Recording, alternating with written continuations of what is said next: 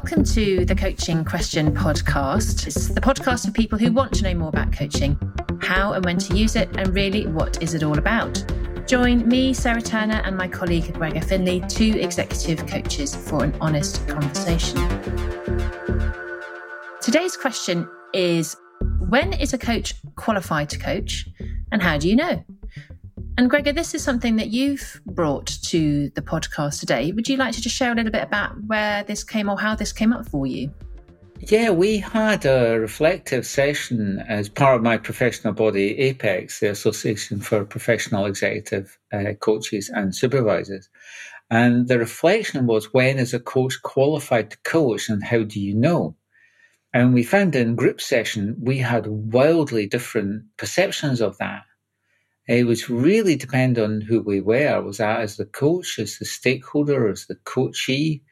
And so it gave a really interesting dialogue and reflection. We thought that's a great question for us to ask on the podcast. Brilliant. So Gregor, how do we know when a coach is qualified to coach? The thing that everybody agreed on was it never ends.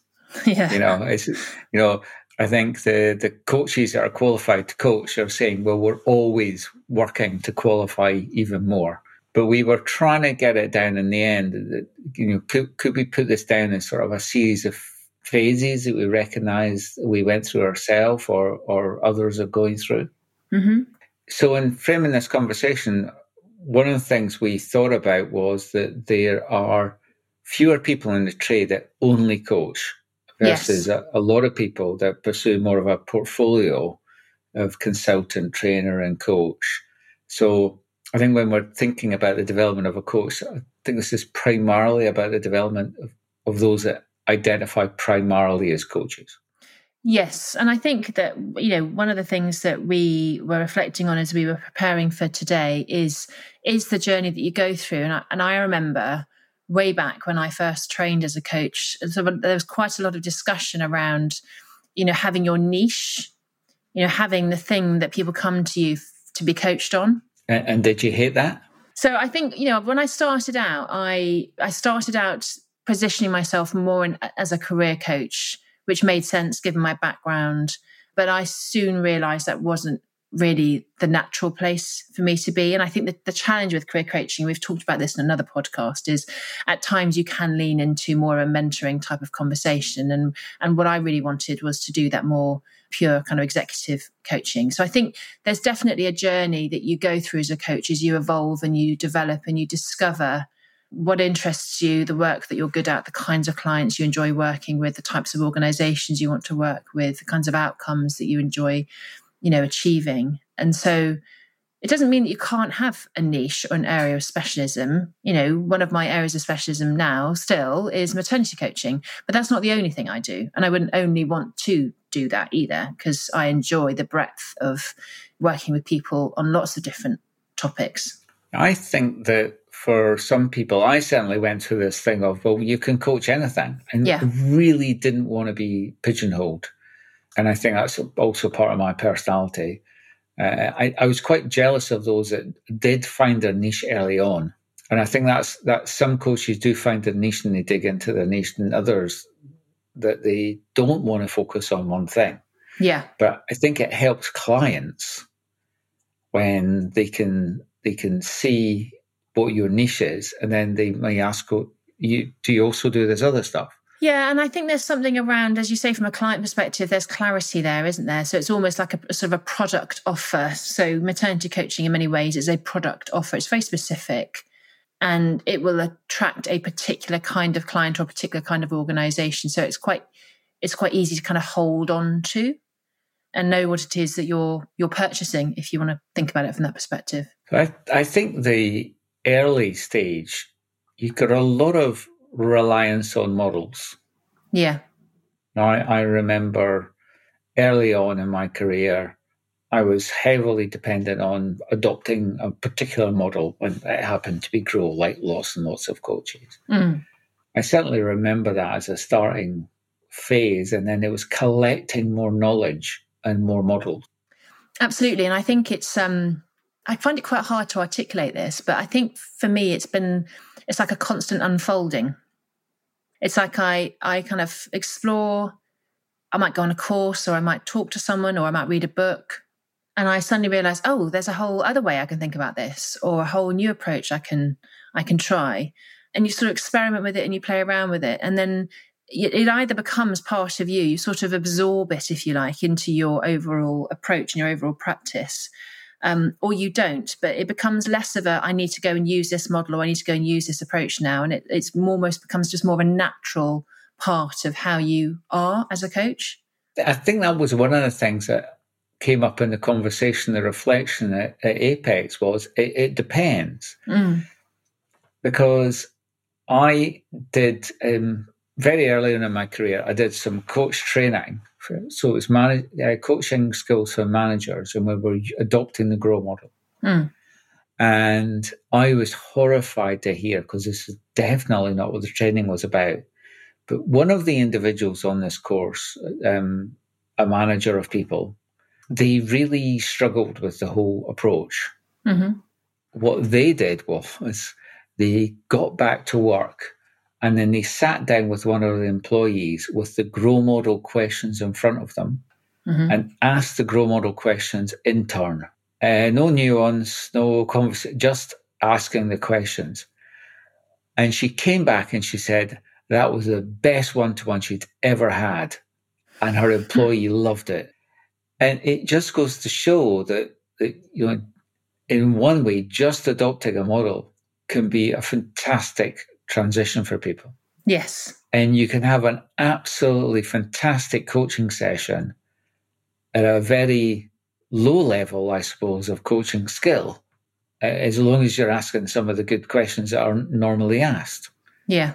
So it's not to knock anybody at the start of their career, because people can still get fantastic value out of those conversations.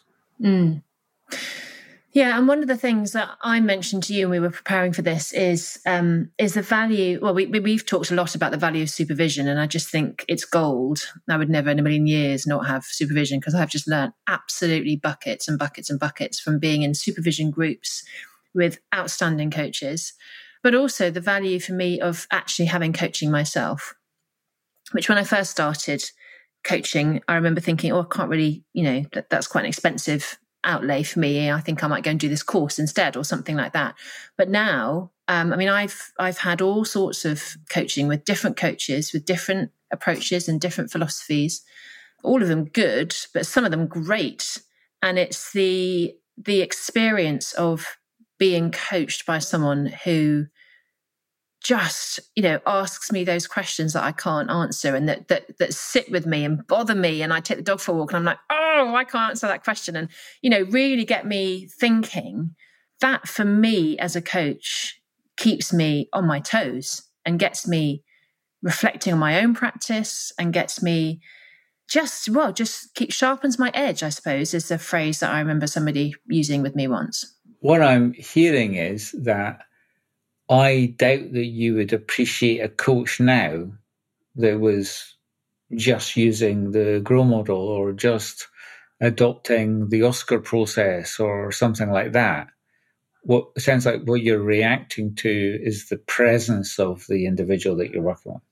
Yeah, absolutely. But again, I think that, and this is probably would take us into developmental levels, and then again, another podcast that we've done, but I wonder whether there's something about my development as a coach and where I'm at now compared to where I was right at the start of my career, and what that means in terms of the coach I need to work with. Yeah, because I think, there is a progression, which is, it's about competency, and that's executing a particular model well. And then you look at the competency frameworks that, associations like the ICF and the EMCC, etc. There's a clear competency framework. And that fits well with, thinking about the expert level of adult development. You're doing it. Yep. There is a right and a wrong way. There's clearly a right and a wrong way. And you'll hear people say things like, that isn't coaching. Yeah. Because it's not fitting in with this particular framework.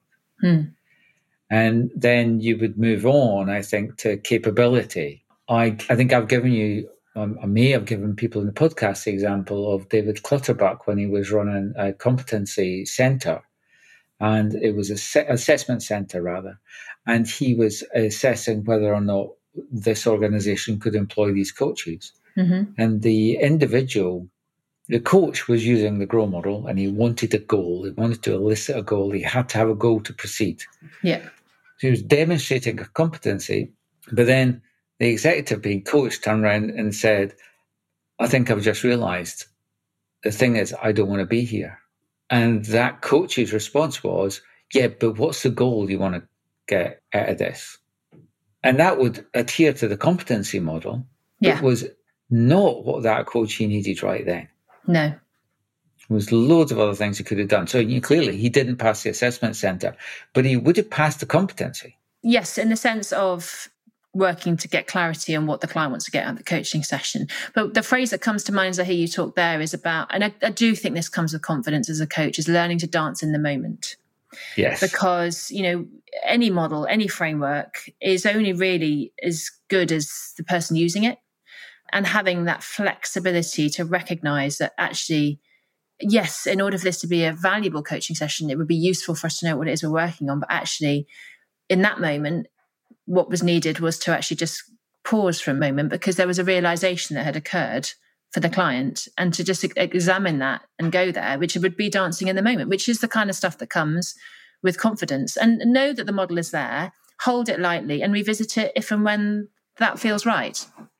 Yeah, and the thing was, again, it's a nuance. As I understand the example that was given, he wanted to get the goal for the coaching agreement, the overall goal, not the goal for this conversation. But he just wasn't willing to let go of what needed to happen for this to satisfy the framework that he had in his head, rather than what was the benefit for the coach. So I think that was a good example of maybe demonstrating competency, but not capability. Yeah. What that really makes me think about is, and I think I shared this with you, is when I was going through my PCC accreditation with the ICF, and one of the things you have to do is have mentor coaching. And I remember putting off for probably a year or two before I actually did it, because I just felt it was so scary kind of being mentor coach, because what that basically means is coaching coaches in front of coaches. But actually, when I did it, I learned so much from it, because I learned about what I learned from watching other people coach. I learned from having feedback on my own coaching.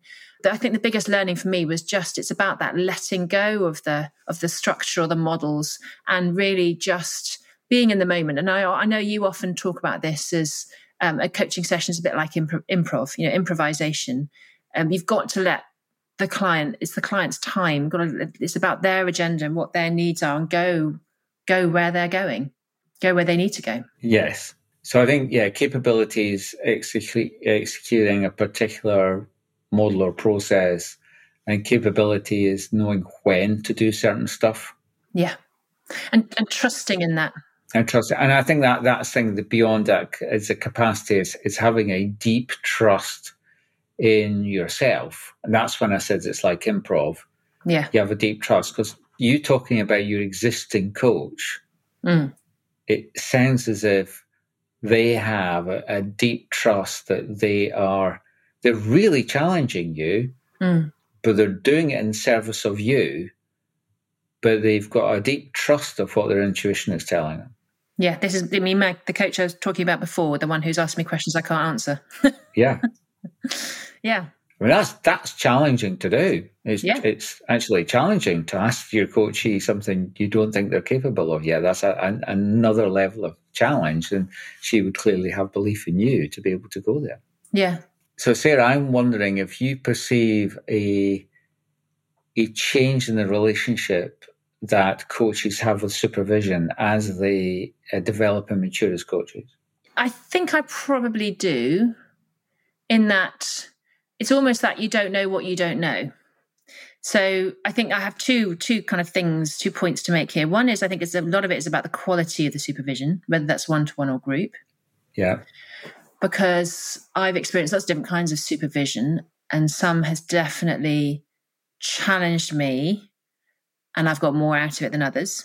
But I think there's also a point about the openness. It's that growth mindset, isn't it? It's that openness to, there's always an alternative way of looking at things. There's always another perspective. And I think that when you're in the early stages of learning to coach, you do naturally get drawn and hold on to models and structures because they provide an element of security. And actually supervision might challenge you to think about things differently, which I would argue is a good thing.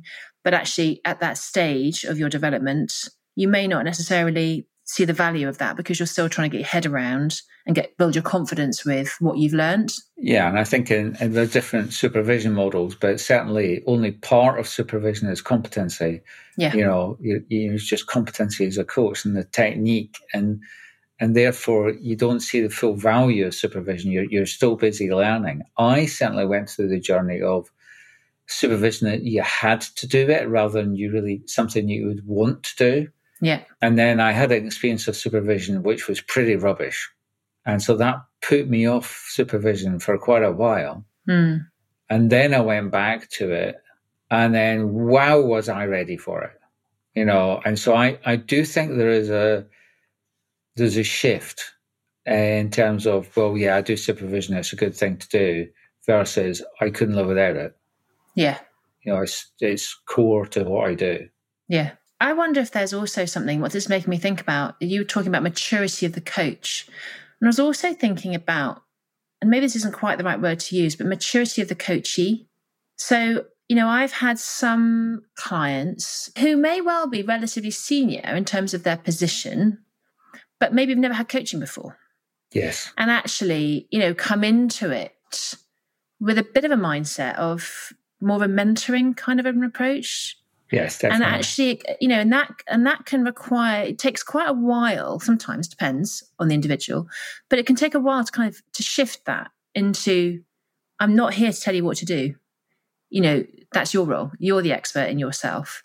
But because their mindset isn't quite there, it's just, do you see what I mean? I was just thinking about the point about you were saying to me about the maturity of me as a coach and therefore what kind of a coach I need now compared to the coach I might have had 10 years ago.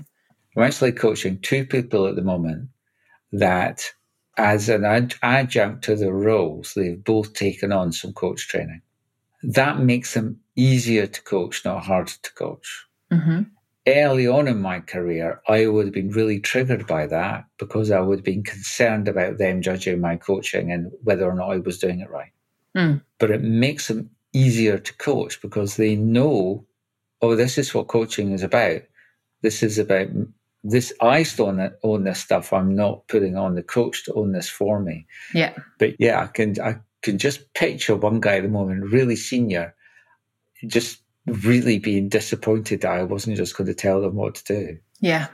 And they were truly shocked that, oh, right, you're not going to tell me how to do that. Yeah. And we've all had that experience. But it just keeps on coming. So I think you're absolutely right. You can only coach the capacity of the coachee to be coached. Mm. And it depends on the topic and it depends on the maturity. So I'm coaching some 27-year-olds at the moment, and that's the average. I would say the modal age is 27, and it's to do with presentation. Mm. It's mentor coaching. Mm. We're doing a real mix of this is technique stuff, which is mentor coaching, but underlying it, there's some real confidence stuff, and then so it's been able to switch in and out of mentor training mode and coaching mode. And that is quite a dance. The other thing that's coming to mind as we're talking now is, again, think about the maturity of the coach. And again, this is another conversation we were having offline, but it's actually about coaches reflecting themselves. So supervision is one thing, but actually following a coaching session and even before a coaching session, reflecting on our experience of the client, some of the things we talked about, what questions we didn't ask, what questions we avoided asking, and actually that is something for me now that is kind of like a no-brainer. Why wouldn't I do that? But again, early in my career, I'm not so sure that I wouldn't have asked myself, if I did it, I wouldn't have asked myself the questions I ask myself now, but I only know to ask myself the questions I ask myself now because of my experience. If listeners could see video of this, they know I'm waving my reflection journal at the camera because I have this with me because, yes, I reflect before and after sessions. It's hugely valuable. One of the things that the developmentalists look at is that most learning and development is outside in. So it starts from the outside, looking at outside. So that would be models. This is what you do. It's all really external to yourself. But then you have to look inside of self. So it starts on the outside, it moves to the inside. And then you will go on another course or you do something else. And then your learning will go outside, but then it will come back inside. And so we're going through this constant cycle of outside in. And the more mature we get, the more the development is internal, not external. Yeah. And I think that's a real evolution of you see with coaches, any of the caring professions, I think, if I can put coaching in with caring professions, I think it starts on the outside and it moves inside. Doesn't mean to say that all that outside stuff isn't still really, really good stuff. No, absolutely. But there's something about integrating all of it, isn't there? There's the external stuff plus then, and for me, often the reflection is around transference, counter-transference. We've talked about that before, but, what was my part in the coaching unfolding as it did? Those are pretty sophisticated questions that I wouldn't have asked myself right at the start of my journey because I wouldn't have known to ask myself those questions.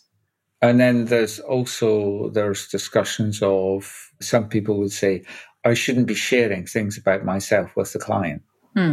So some models would say you never do that. And I think there's real good protection stuff in place. When you're doing it, if you're doing therapy work, it's a good idea for serious therapists not to share personal details with their clients.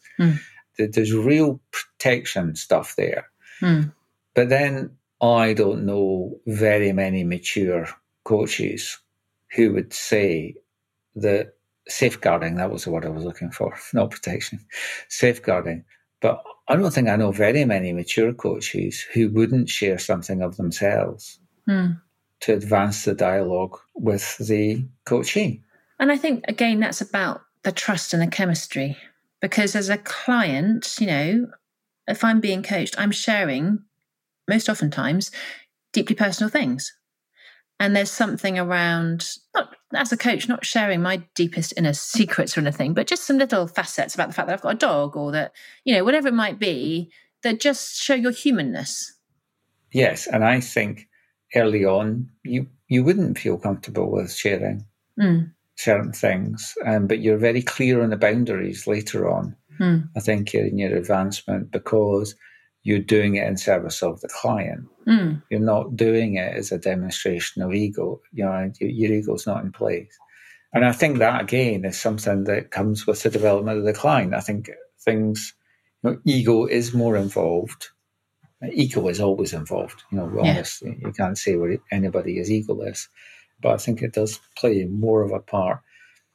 Actually, why should this conversation matter to listeners of this podcast?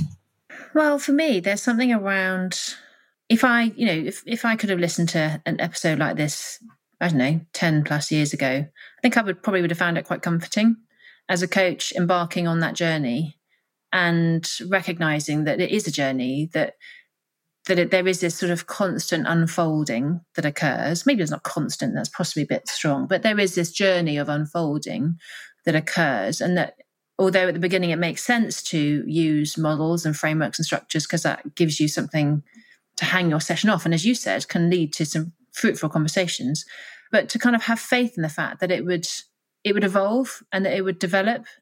So I think there's something for me around, as a coach, embarking on coaching as a profession, having a conversation like this, learning about the development of a coach, I think is quite valuable. I think the other thing is in some ways it might be depressing to think, it never ends. Yeah. Because I'm part of the accreditation team for Apex, so I'm accrediting other coaches, and I read the applications documents that are being submitted, and I'm going, wow, this person is, wow, I'd never thought of that. And, I am learning from the people I'm accrediting. And, there are areas I can see, Right, okay, that's not quite there yet. But and so again, you're always learning, and it's just getting used to that. It's not a Confucianist career. You're never going to know everything. So get used to disappointment. It's much more Taoist or Buddhist, I suppose, in its philosophy. I think if I am an employer of coaches, just having coaching is good, full stop. Yeah. You can have a relatively junior coach just using Tea Grow Well. You're going to get some really good coaching. Yeah. I was in conversation with a client talking about our coaching, and we realized that if we were going to assess our coaching on how goal-focused we were, we wouldn't assess the coaching as being very successful. She has had some training in coaching. She knows the GROW model. She knows the different models. She knows how to apply them. And the value she said she got from her coaching was that she didn't feel like she was being coached. It was a conversation that helped her develop, but the coaching wasn't on the surface. Now, I've taken that as a good thing, but I've also taken that as a question of whether or not that is a good thing. But I thought it was a really interesting distinction that the value she got was she didn't feel like she was being coached. I get a sense from some of the best coaching you've had, it's not obvious you're being coached either. No. And I guess what that makes me think about is, well, what does it being obvious that you're being coached look like? It's probably, what is your goal? What is the reality? Kind of being taken by the hand and walk through the GROW model or some such thing. So as we draw to the close of this session, we've got some tips, and we realised we could have lots of tips here. So we're going to give you 4. Yeah. And what's your first one, Sarah? Well, for me, I think it's just that there's not a destination, I think, when you're thinking about the development of a coach. It's ongoing, it's continuous, it never ends. There's always more. So to kind of embrace that and not feel like I'm not there yet, because none of us will ever be there yet. Yeah. It is all about the journey. Yeah. To use the dreaded J word from Strictly, the journey. And I would say it's the second tip is it's not just about you and the coach's developmental level. It's also about the developmental need of the client. Yeah. So you don't have to employ guru level coaches if you're dealing with 22-year-olds that need some career coaching. No. And the next one for me would be, and I don't think we really talked about it in the podcast, is just the importance of chemistry. I think early on, coaches think I can coach anybody, and we all make the mistake of trying to coach people we shouldn't have. Yeah. And it's only later on that we really get chemistry is massively, massively important. And the importance of, and this doesn't happen very often, but when it does happen, the importance of recognising when you shouldn't actually take on a coaching engagement. And stopping or moving to a different coach. Yes. Yeah. And then for me, I think the final one I'd offer is, it's very easy to think that development equals going on a course. And of course, that can be hugely valuable and you can learn loads. And I've learned loads and love going on them. But I've learned so much from being coached myself by different coaches. I've learned a lot through supervision. And of course, that point we made about that internal self-reflection as well. So to see it as a varied journey with lots of different elements to it, as opposed to just going on lots and lots and lots of courses for CPD. Well, I hope you have all enjoyed this a somewhat rambling episode of the Coaching Questions. Thanks for taking the time to listen to the show. As always, we appreciate any feedback. Keen to respond to any questions that are out there. So please email us at info@thecoachingquestion.com. We do ask if you can subscribe and give us a good rating on iTunes or your preferred podcasting platform. And on this episode, you may well have heard both of our dogs in the background. And if so, we apologise for that. See you next time. See you next time. Thanks for listening.